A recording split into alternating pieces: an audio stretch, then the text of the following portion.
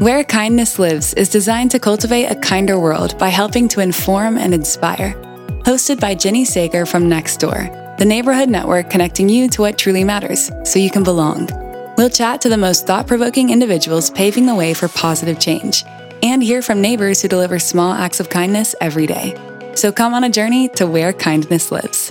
Hi, I'm Jennie Sager, and what an incredible first season it's been for Nextdoor's global podcast, Where Kindness Lives. I'd really love to thank everyone around the world for downloading and listening to our podcast, which is in the top 10% of podcasts globally. Today, we're going to revisit some of the amazing stories from our inspirational guests and hear the many heartwarming small acts of kindness from neighbors that filled us with optimism and happiness throughout the year. As you know, we start each episode by asking our guest, what does kindness mean to you? And it was in episode 8 with Goodable founder Mohammed Leela that led to this very memorable moment. Well, we're super excited to have you here today. And we start by asking all of our guests, what does kindness mean to you? Wow. Listen, I interview people for a living. And I'm not saying this to flatter you because it's the first question, but that's quite possibly the most profound question that I think I've ever been asked. And before I answer it, let me just say that I think that speaks to the very core of who we are as people, as human beings. So what does kindness mean to me? Wow. I would say kindness means the ability or the desire to put other people ahead of yourself. If I could make a universal rule and I could enforce kindness on the population, I would insist that everybody put other people ahead of themselves. To me, that's kindness. I love that. And I think if there's anyone that's heading in that direction, it's certainly you. As a follow-up to that, is there someone in your life that you feel like has been particularly kind to you? Is there someone that stands out there? Yeah, without a doubt, it's my mother. I grew up, like a lot of young children do and teenagers do, feeling like I never fit in. I was raised by immigrant parents in a place that wound up being multicultural, but you still kind of feel out of place because I would go home and I would eat different food than the kids in my school, and I would sometimes wear different clothes, and I wouldn't go to their church or their synagogue on weekends. I'd go to my own places, and I always kind of felt left out. And whenever I felt sad, my mother would come. You're going to make me cry. My mother would come and give me a hug, and it got to a point where I tried to schedule it into my day. And I think it was either 10 o'clock at night or 8 p.m. at night. I would look at my watch and I would say, Mom, it's 8 o'clock. And she would just come and give me a hug. And if I didn't know what time it was, she would come to me and she would say, do you know what time it is? And I would say, I think it's hug time. And she'd give me a hug. And she's my role model. And if I think of the kindest person that I've ever met, it's my mother. I really loved talking to Mohammed, and that was such an incredible moment. Kindness is contagious at any age, and we share small acts of kindness from Nextdoor around the world. I want to rewind all the way to episode 1, where we hear how it's never too old to learn new tricks and show kindness, and our guest was celebrity chef Jason Roberts. So one of them is about Carrie Downs. She's 69 years old. She lives in Freshwater. She saw a post from her neighbor Matthew, who's 38, asking for help to learn to ride a bike. So I actually saw this post, and he just kind of put himself out there and said, kind of embarrassed to say this, but in my 30s, never learned how to ride a bike. He grew up in a conservative family in India, and he never owned a bike. His parents never taught him. She saw the post, and she thought, I'm an ex-teacher, I've got a bike. How hard can it be? So she reached out to Matthew, offered her bike, and also offered him lessons. And now they've become friends. He's had 3 lessons. He's still on his training wheels, so to speak. But he said that it was both terrifying and a little bit overwhelming, but he's also super grateful for her kindness. And she just talks about how rewarding it's been for her as well, especially being a retired teacher and being able to, pass off her skills in some ways. This is one of those stories where I actually would rather not talk about it. It's almost, can I have my 3 moments right now just to absorb how beautiful that is and what it is to be a human? I mean, it's perfect. You've given, not only is she teaching him to ride a bike, he's given her purpose. It doesn't matter what age you are, we still all have purpose. But she's it's just pure connection, and it's collective energy, and from that, look at us, we're all three of us here are glowing and smiling, because that's generosity of the heart and purity and kindness in its greatest form. I mean, that melts me. It's perfect. When I told people that Yellow Wiggle Greg Page was coming on our podcast, they were like, "Are you kidding me? You got a wiggle?" You know, I was a little disappointed that he didn't turn up in his big red car, but Greg did open up about life on the road, and you know what? It was not what we were expecting. Look, touring could be very lonely. I mean, even though there were a good number of people on the road, there were times when there would be friction amongst the group for whatever reason. And, you know, there might be 20 people on the road, or you might just be really tired and not up for socialising with the other people in the group. And you would spend time in your room and you would feel disconnected. And I think that, you know, for me, loneliness is epitomised by disconnection from other people and from society. And, you know, you're in a town you don't know, you've never been there before, you don't know where to go and what to do to sort of fill your time. You're tired, you're feeling a little bit run down, and that loneliness kind of kicks in. So everybody is prone to feeling lonely at some time.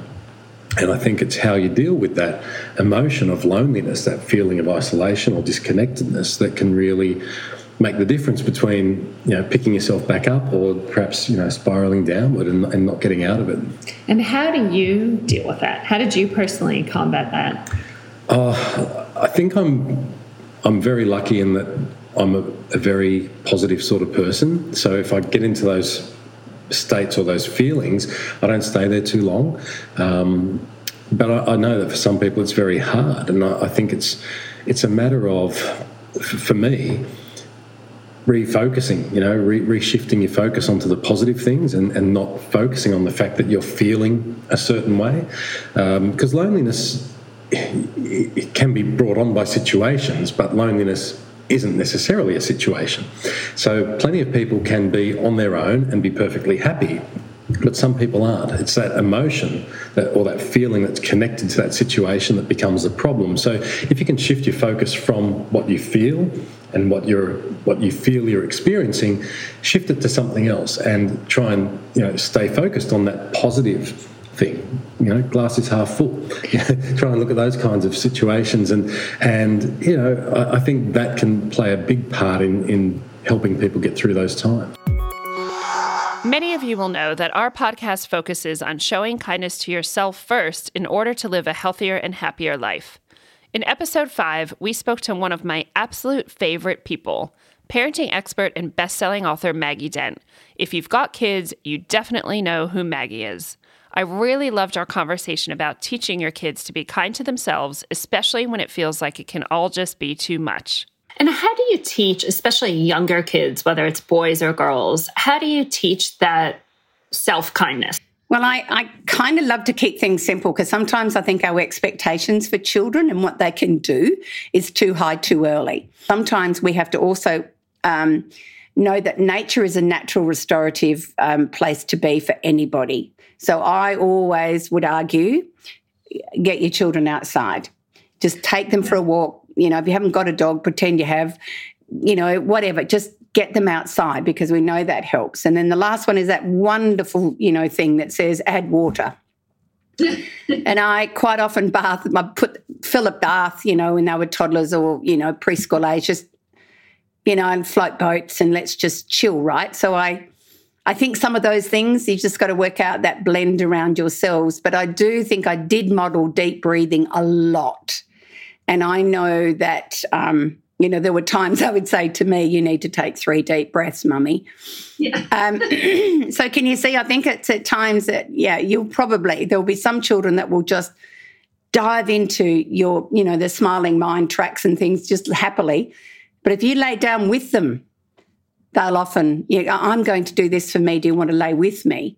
And what we found when we started bringing the calming audios into classrooms, it was boys that would turn up at quickest, because, you know, school's a bit like a war zone for a lot of boys. There's so many things they've got to remember, and there's so many rules and, you know, the dynamics of, you know, behaving in class and having fun. So when they found a place they could come in, lay down on the floor, no one was going to hit them. they were the ones turning up the earliest. And sometimes they would say, I just think I got rid of all this stuff inside me when I was breathing because I've been really cross lately. And one of the favorites we find for boys is calming the angry ant. And there were times that even in preschools that if an educator used that, the boys would start puffing up against a tree going, getting rid of my angry ant because it's red. And then I'll turn into a calm animal. And they were actually doing that in an imaginary fun way because it was a bit fun. So I think we just keep looking and trying and being as calm as we can. He worked with Steve Jobs at Apple way back in the beginning where he was called the evangelist. And now he's the chief marketing evangelist at design platform Canva. His role is to build stronger cultures where people want to come to work and be their best self. Kindness is key in business, and as you'll hear from Guy Kawasaki, it has to start from the top down. It's funny, though, because you mentioned just moments ago empathy being key to kindness, and I think that's so important in a good business leader as well. So how do you relate that kindness in the business world, especially going off of what you just said? Well, maybe it's just PTSD from working for Steve Jobs, and I still haven't recovered. But I think, the golden rule for me is to never ask people to do something that you yourself would not do. And in the workplace, I think that is such a great standard. So to take some extreme examples, if you are a Silicon Valley company, but your engineering staff is in Bangalore, and if you have a rule that says, director and VP a level above can fly business class, but below that you fly coach. So if you're a CEO and you're telling me that you have a policy like that, so you're telling me that, you wouldn't fly coach to Bangalore, but people below the director level have to. And I think that's utter bullshit. It's so great to hear business leaders leading in building stronger, kinder cultures at work. Kindness really is a crucial ingredient in a successful workplace. And as it turns out, it's also fundamental to getting the job in the first place. We learned this when chatting to NASA astronaut John Harrington, whose kindness on Earth rocketed him right into space. How much does kindness and your personality play into that selection process? And it's one thing you can write your background and your accomplishments and your GPA and all the things you've done in your career. But I think it comes down to sitting across the table from 15 people asking you why you tell us everything you've done since you're in high school. That's the question. You sit down for that 1 hour interview, tell us everything you've done since you're in high school. They know you're fully qualified for the job. Otherwise, they wouldn't waste their time, you sitting in that room. So I think what they want to know is this person that's somebody that we can work with? Does this person has a kind personality? Are they, do they have ability to communicate well with others? Do you think they can work well with others? And just, the nature of, is this somebody that, you want to view with? And I think that's what the interview comes down to. And were you always like that? Were you kind of always somebody who could exist on a team and work well with others? Or was that something that you learned through life? Oh, boy. I was a loner. I was shy. I was introverted. You can tell, right? I'm a pretty introverted guy. No, back in the day, growing up, I was, when I went to college, I was probably I didn't know anybody when I went to the University of Colorado. My friends I went to school with in Colorado when I was a youngster didn't go to college. And so I found myself at the University of Colorado in Colorado Springs doing it on my own, out of my element, quiet, reserved, didn't want to talk to anybody. It wasn't until I built some type of self-confidence in what I was capable of doing. In my case, that was the rock climbing that I mentioned during my talk. It gave me the self-confidence to realize that I was good at something and that I could accomplish something hard, both mentally and physically. And that changes a person, I think, in a lot of ways. And do you have any tips for anyone, whether adult or child, that's kind of struggling with that and is maybe not the best team player yet, or is struggling in that kind of get along with others space? You find something to do that you're dependent on somebody else. And certainly in rock climbing, in my case, you're dependent on the person you're climbing with. And you have to value that they are doing what they need to do to keep you from getting hurt, and vice versa. So there's this confidence that comes from putting your life in somebody else's hands.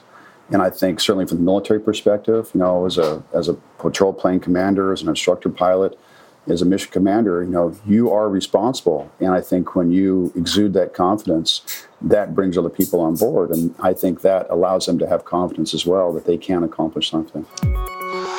I really love hearing real stories from our guests who use Nextdoor. One of those was Emmy Award-winning TV personality Lisa Ling. She's an avid Nextdoor user in her very own neighborhood, and she's not alone because almost 1 in 2 households in America are on Nextdoor.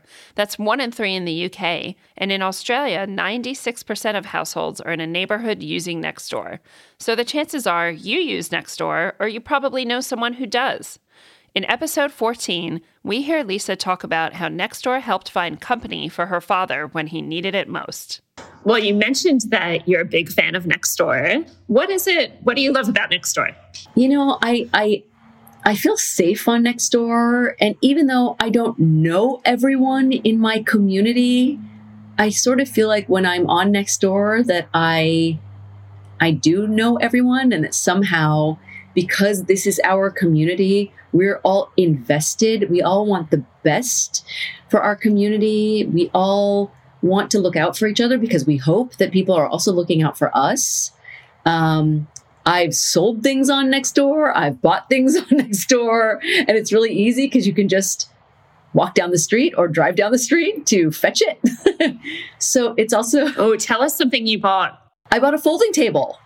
It was someone in my community that I didn't know before, inadvertently bought the wrong folding table online, which so often we all do.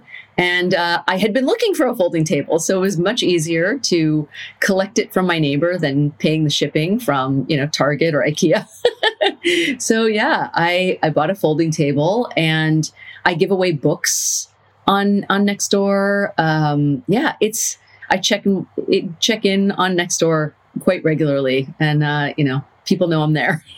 Well, the most random thing I bought was an ice cream scoop. I don't know. I bought this beautiful vintage. Whoever knew there were vintage ice cream scoops, but I bought this vintage ice cream scoop from a neighbor. It's so totally random. I'm guilty of randomly scanning for sale and free late at night and getting stuff that I don't really need, but love picking them up from neighbors. Do you have a favorite Nextdoor story? Is there anything that stands out from your community? So when my dad was living with me, he had some health issues and was falling down a lot. And I couldn't be with him all day long. And so I put out there on Nextdoor, if there's anyone out there who may have a little time on their hands, who might want to just come and hang out with my dad a couple days a week, or, even once a week, I'd really appreciate it. And I got a couple of people, and I met a woman, a retired teacher, who also had a lot of time in her hands. And she came over. She only came over a couple of times because then we moved my dad back to Northern California where he wanted to be. But it was just, they had a precious interaction and relationship. And even though my dad has become very forgetful, he never forgets her. He sometimes forgets her name, but he what was that lady's name who would come over and sit with me? And it was just a really special, again, I felt safe on Nextdoor because there was an address attached to this woman, and she put herself out there and responded to my post. And so, yeah, that was definitely a special Nextdoor moment that I'll never forget. Kindness truly is a superpower, and we heard from best-selling author Dr. Kelly Harding about the healing powers of kindness when it comes to both physical and mental health. It turns out that our biggest determinant of our health is our social world by far. It's not even close. Medical care, while it's absolutely critical for every human being, only counts for about 10 to 20% of our overall health status. Genes count for something, but not as much as we once thought, thanks to our advanced understanding of epigenetics. And then the biggest contributor by far is our everyday social interactions. So, that's everything that's happening in our homes when we're getting up and ready to leave in the morning. It's, what's happening in our relationships at work, at school, and really importantly, what's happening in our neighborhoods. And that makes a huge difference on health. And there are tons of I'm a medical doctor, and then I'm also trained in public health. And one of the things that was really striking to me is when you look at these large population studies, what you're consistently seeing is that things like neighborhood, things like, how many social connections you have, all of that is impacting biology. And it felt like it's something that's not always appreciated by people even within medicine. And then it also feels like something we have to be talking about far outside the walls of the hospitals and clinics. And that's why I just absolutely love what you're doing with this podcast. And I feel like it's building those positive social connections that's so critical. There have been so many incredible guests in this season, and obviously we can't fit them all in the best of episode. But we want to end this year in review with the divinely hilarious and down-to-earth Australian TV personality, Jessica Rowe. For our international listeners, Jess is an absolute media powerhouse. She's a household name in Australia, and you'll understand why in a moment. A self-proclaimed crap housewife, Jess wants us all to be real and true to ourselves first in the pursuit of happiness. Sometimes you have those days where you're like, oh God, it's hard today, isn't it? So how do you manage that where you're trying to be kind and positive every day and taking care of the kids and working on your own projects and doing anything else? And how do you make sure you're still kind of staying true to that value? And do you have any tips out there for other working moms? You know what? I think we've got to take the pressure off, because I don't want people to listen to me talking and think, oh, she seems to be so calm and have it all together. I don't. There are days when I lose the plot, or moments or minutes or hours where I just think, oh, this is too hard, and I'll go and eat some chocolate and, close the door and not want anyone to talk to me. I think we have to be gentler on ourselves. And at the beginning, I spoke about being kind to other people. I know often we're not kind enough to ourselves, and that to me is very much how we speak to ourselves. Often, I don't do this so much now, but when I was younger, I'd really beat myself up. I'd speak to myself in a voice that I wouldn't dream of speaking to my mum, my parents, as I said, my partner, my friends. I wouldn't talk to them like that. So why was I talking to myself, this internal voice, in such a negative way? So for me, I think that's been a game changer, to be gentler on myself and to not always say to myself, oh, you're hopeless at that, or you're not good at this. Stop some of that negative self-talk. But also realise that, some days things will be harder than others, and there's nothing wrong with takeaway, having dinner in front of the telly, staying in your jammies, whatever. You do what works for you and your family, and not compare yourself to everyone else. There's often, I think, a sense of, oh, you think everyone else has it all together all the time and they have these amazing lives. No one does. And if they do, they're actually lying. So I think advice, mainly, take the pressure off yourself. Know that you are enough, and if you're worrying that you're not doing enough, you actually are. What a beautiful soul Jessica Rowe is. I really loved speaking with her. And, one of my favorite parts of the podcast is that at the end of every episode, we do what we call the Kind Carousel.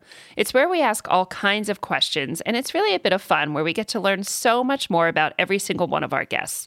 We learned that Lisa Ling doesn't travel anywhere in the world without an ab roller. John Harrington would get Richard Gere to play him in a movie.